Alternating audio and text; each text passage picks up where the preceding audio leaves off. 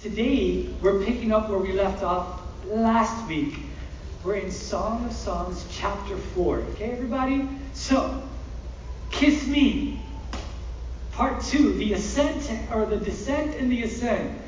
You guys ready for this? Yeah. Woo! Last Sunday was a little bit juicy. This Sunday is going to be just as juicy, so I hope you guys are ready for this. Let me start off by saying that marriage, we're talking about godly lovemaking, sex. We're talking about great godly sex today. We did last week. We're finishing up around. We didn't have enough time last week. We found 6 things in the Bible, Song of Songs chapter 4, about this couple, right? We're reading through it. This book is about this couple, this godly couple who found their marriage to be amazing, to be something like godlike is what they describe it as. And so what they decided to do is they wrote this book because they looked back at their life and they identified some things that they said, wow, we've been married all this time and this marriage is amazing, it's godlike. What were some of those things that make our marriage so godlike? And so they wrote this book, and in this book we can identify the things. They've identified some things, and we were just talking about those things in the scriptures today.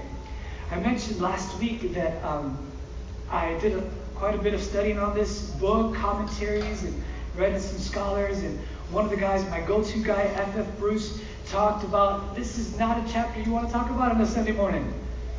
But I disagree. I disagree because I believe that the Bible also teaches that all scripture is profitable unto righteousness, for discipline, for teaching, for rebuking, for raising up, so that the man, the woman of God, the servant of God can be fully equipped to do his work. And so that's why we're looking at Song of Songs chapter 4. So I talked about 6 things. Let's review, see if we can get up to speed, and then we talked about the first 3. The first one was that great godly lovemaking starts where? Inside or? Nobody remembers that? Outside. Last week, our number 1 was that great godly lovemaking starts outside. Well, Pastor Abdi, that sounds a little kinky. What do you mean by outside? Well, let's talk about that. What does that mean? It means outside of the actual physical moment. Way before the moment of sexual intercourse, lovemaking starts. Way long before the bedroom is what we talked about. That was number 1. We learned that in chapter 4, the first few verses. Number 2, we said that great godly lovemaking is what? It's gentle. It's slow. It's caring. It's tender, right? I don't know if you guys remember, we talked about the 2 fawns. Anybody remember the 2 fawns we talked about last week? Right? We don't want to scare away the 2 fawns. So we talked about that. And then the number 3 last week was that great godly lovemaking is intense. Intense. And we talked about that as well. So today we're picking up 4, 5, and 6. All right? So we're going to pick up verse 7 in today's scripture. And what I want you guys to notice is that in this whole chapter, in this whole book, the groom, right? He hasn't even, okay, so we're past the wedding day. And we're into the honeymoon night. And just like last week, we get to be a fly on the wall and get to see what happens on their honeymoon night. And we're here in verse 7. And in verse 7, he hasn't even touched his wife yet. He started all the way at the top, and her hair, remember? You got great goat hair. You remember that? Anybody remember that? I'm just reviewing. Some of us remember, some of us don't. You got great goat hair. He starts talking about this, and we unpack that and what that means. And he starts working his way down the descent, and then he goes all the way back up. And so we're starting right there in verse 7. Let me see if I can find it in my notes, and we'll read it together. Verse 7. You guys ready? Say yes or no. Yes. All right, let me say this. I don't know if I'm ready. Where are you going to go? I would say that sex in the covenant of marriage is one of the most amazing blessings that God has created. I heard one amen. Somebody was supposed to say, yeah, buddy. Somebody was supposed to say, uh-huh. Somebody was supposed to say, all right. And somebody was supposed to say amen. So let's try it again. Great godly lovemaking. You guys ready for your cue? what God created is one of the greatest blessings known to man. All right, that was a little better. That was still a little weak. That was a little better. On the other hand, sex can be a great point of conflict for a marriage that is not headed in the right direction. So we're going to talk about that. So where are we? Number 4. Great godly lovemaking is built upon open communication. Open communication. Verse 7. Look what he says here in verse 7. And I love the way he says it. He says this. He says, all beautiful you are, my darling. And I love that. All beautiful you are. What's he saying? He's looking at her at this moment completely nude. She's no clothes on and he's looking at her and he says, all beautiful you are, my darling. And he says, there is no flaw in you. What is he doing in this passage? He's looking at her, there's no flaw in you. What he's doing is he's going back. Do you remember the bride we talked about at the beginning of the series, chapter 1 of Song of Songs? It's the Shulamite woman. And this Shulamite woman in chapter 1, she was very insecure about her what? Anybody remember? About her skin. She was her tone was on the darker side because she says in chapter 1, I was made to work with my brothers in the field, and so I got extra sun. I didn't want it and I got it. And so she was apologetic to her lover about her skin color. I'm sorry about the way I look. I'm sorry that I'm so dark. And this is the moment for the groom to step in, and he looks at her and he says, I'm sorry, baby. Everything I see is all good right now. I wouldn't change a thing. You look great. I don't know what you're talking about. You look So what is he doing? He's bringing secure. See, she was very insecure about her body. And so what he's doing is he's trying to affirm her and build her up and help her feel secure about herself. No, there is not, I don't see anything wrong with you. And so, guys in the house today, what happens a lot of times is that the women in our lives, they are comparing themselves. They see they're already dealing with a little bit of insecurity. And then there's all these magazines and movies and shows and commercials and models that get stuff puffed up and shrunk down and glossed over and airbrushed. And those aren't real people. But those are the people that our culture says we have to measure up to. But they're not real. And so women feel insecure. They feel like they can't measure up to this. And so it's incumbent. It's very important upon us as men, as husbands, to help our wives feel secure. Help them feel affirmed in the way they look. You look great. My wife, I'll give you an example. She gave me 2 kids, 2 boys. And you know what I tell her? I tell her, babe, I have to tell you, your body to me is flawless.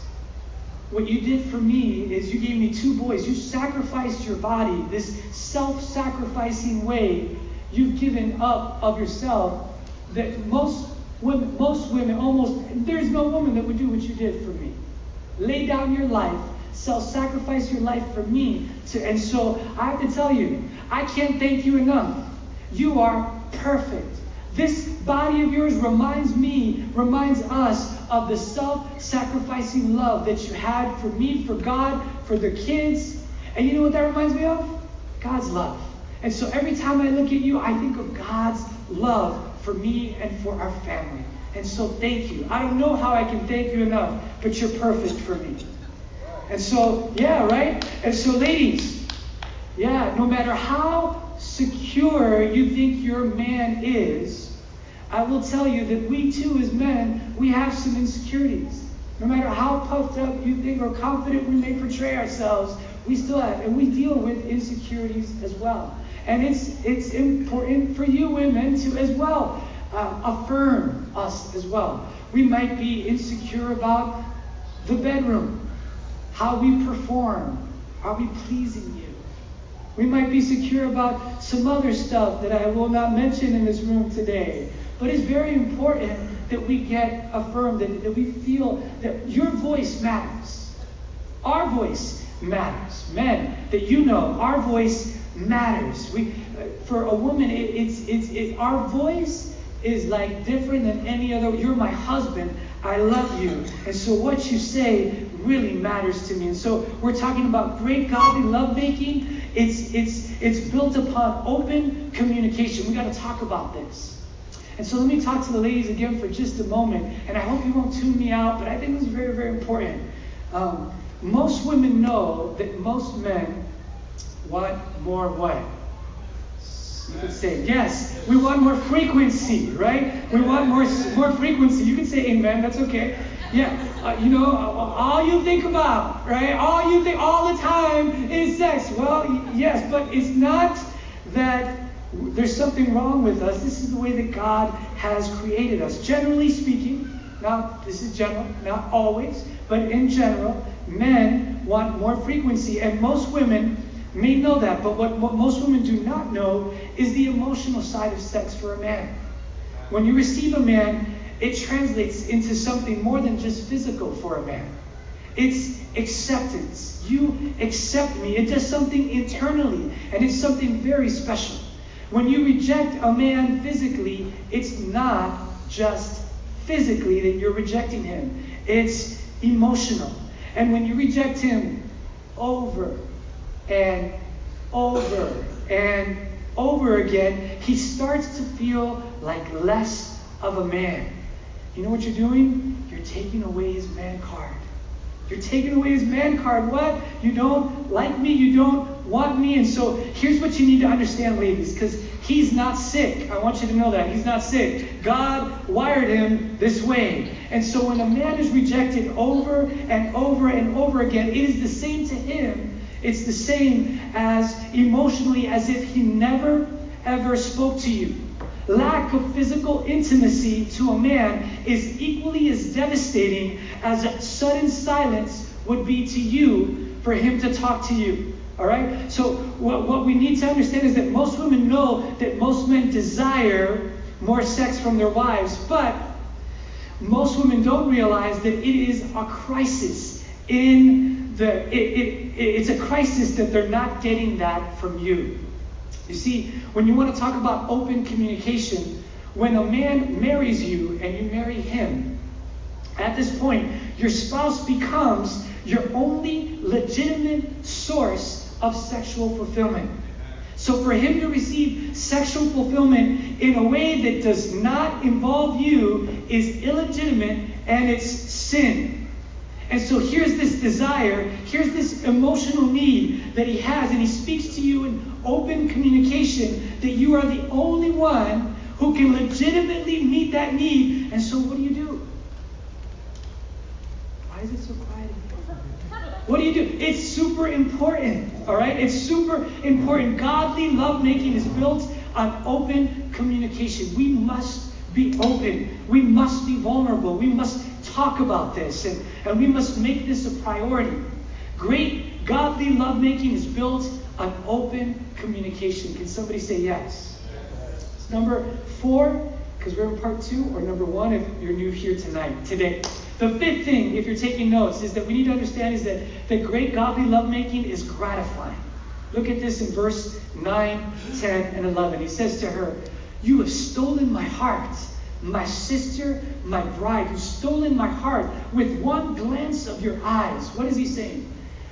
Look at what he says. In other words, he's saying, like Tom Cruise told Renee Zellweger, "You complete me. You complete me." Right? Look at what he says. Is with one jewel of your necklace. Verse 10. "How delightful is your love, my sister, my bride. How much more pleasing is your love than wine and the fragrance of your perfume than any spice." Look at verse 11. "Your lips drop sweetness as the honeycomb, my bride. Milk and honey are under your tongue." This is kind of sexy, isn't it? It's intense. It's here. Guys, you may say, yeah, that sounds so romantic, but I'm no Romeo. But I got news for you. You married a Juliet. Whether you like it or not, you married a woman who wants to be romanced. Okay? She wants not just the physical side of lovemaking, She wants the emotional side of lovemaking. And all the ladies of the house said, all right, it needs to be very gratifying in the approach. One of the things that Marie and I do to meet our physical, our emotional, our relational needs is that we make it a point once a week to gather and have this away from the kids, her and I. We either have a meal together, at least once a week, we gather together. And it's, you're focused on me and I'm focused on you, and we do it at least once a week. We try to have a meal together, so we're having this connectedness. And then we try once a month to have a date night. We've got 2 little boys, so it's hard to find a babysitter. They don't answer the phone anymore. So now it's like once a month, right? So like once a month we have a date night. What do you want to do? Let's go dancing. Let's go watch a performance. Let's go do something together. You and me, watch a movie, have dinner. I'm giving you guys ideas, guys, in case you write this down. It's okay to copy. At Doral Vineyard, we say copyright means copy it right, all right? So it's okay. Write it down. I'm giving you ideas. So this is what we do. We do this once a month. And then once a year, we try to get away. We try to get, just her and I, we'll get away to like a little bed and breakfast somewhere. We try to get away at least once a year. And recently, Marie, she works full time.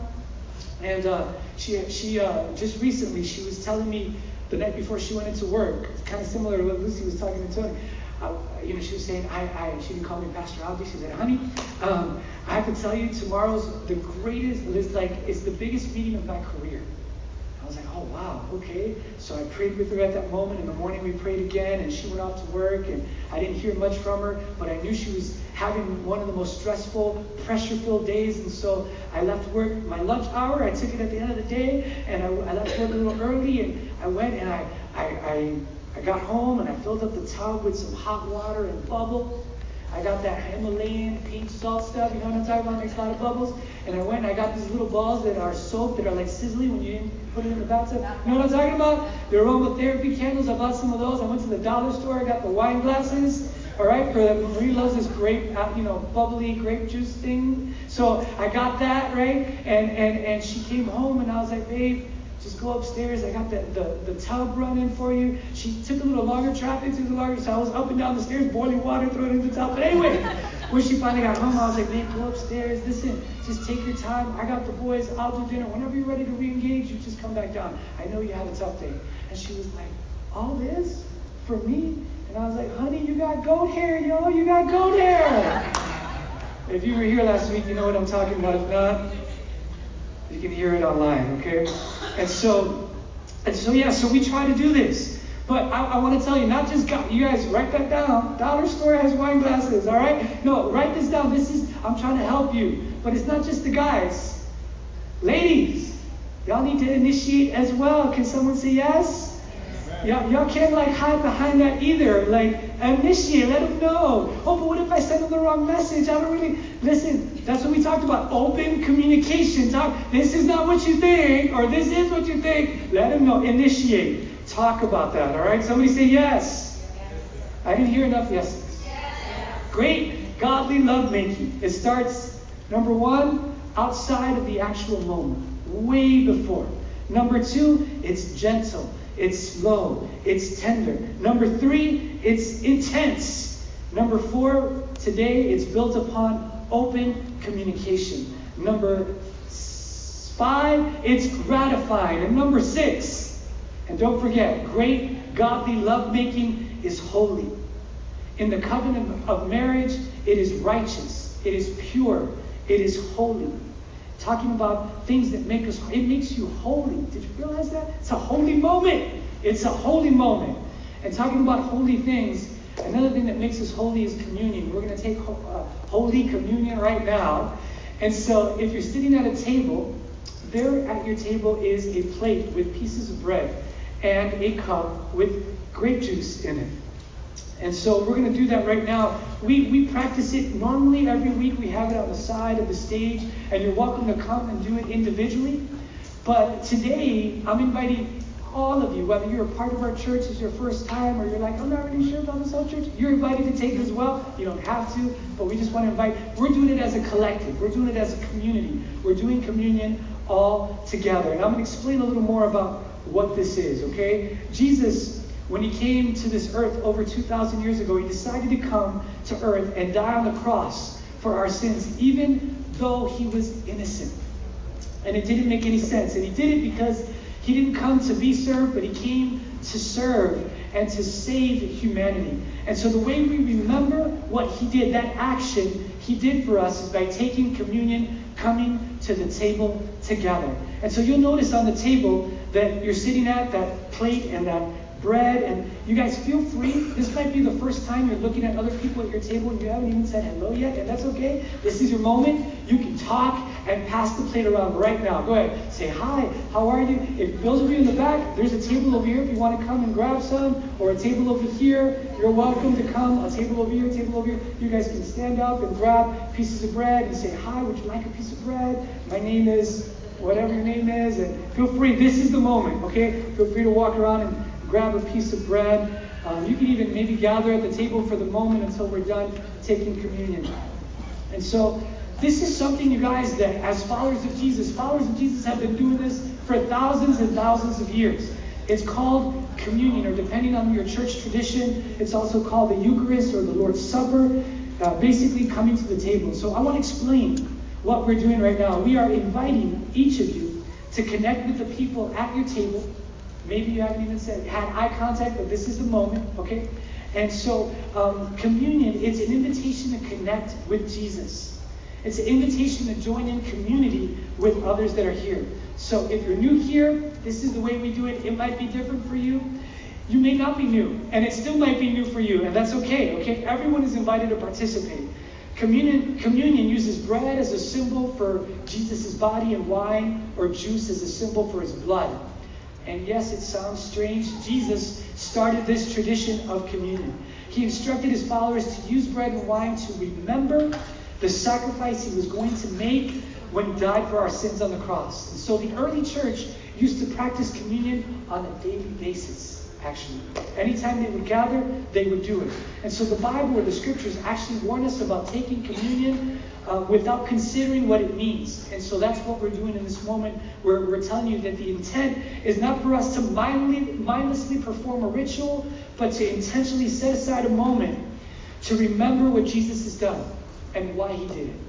Communion celebrates the gospel, Jesus coming to this earth, broken for us so that we can be fixed by him. Celebrating communion marks the story of Jesus, how he gave himself completely to teach us that we can have a new start and a fresh relationship with God. It's not about a ritual to revere, but a person to worship. Can somebody say yes? Yes. So with that in mind, let's take the bread and dip it in the juice. And we're going to have a moment of silence as we worship Jesus just in this quietness right now. I'm going to come and have communion with Diego.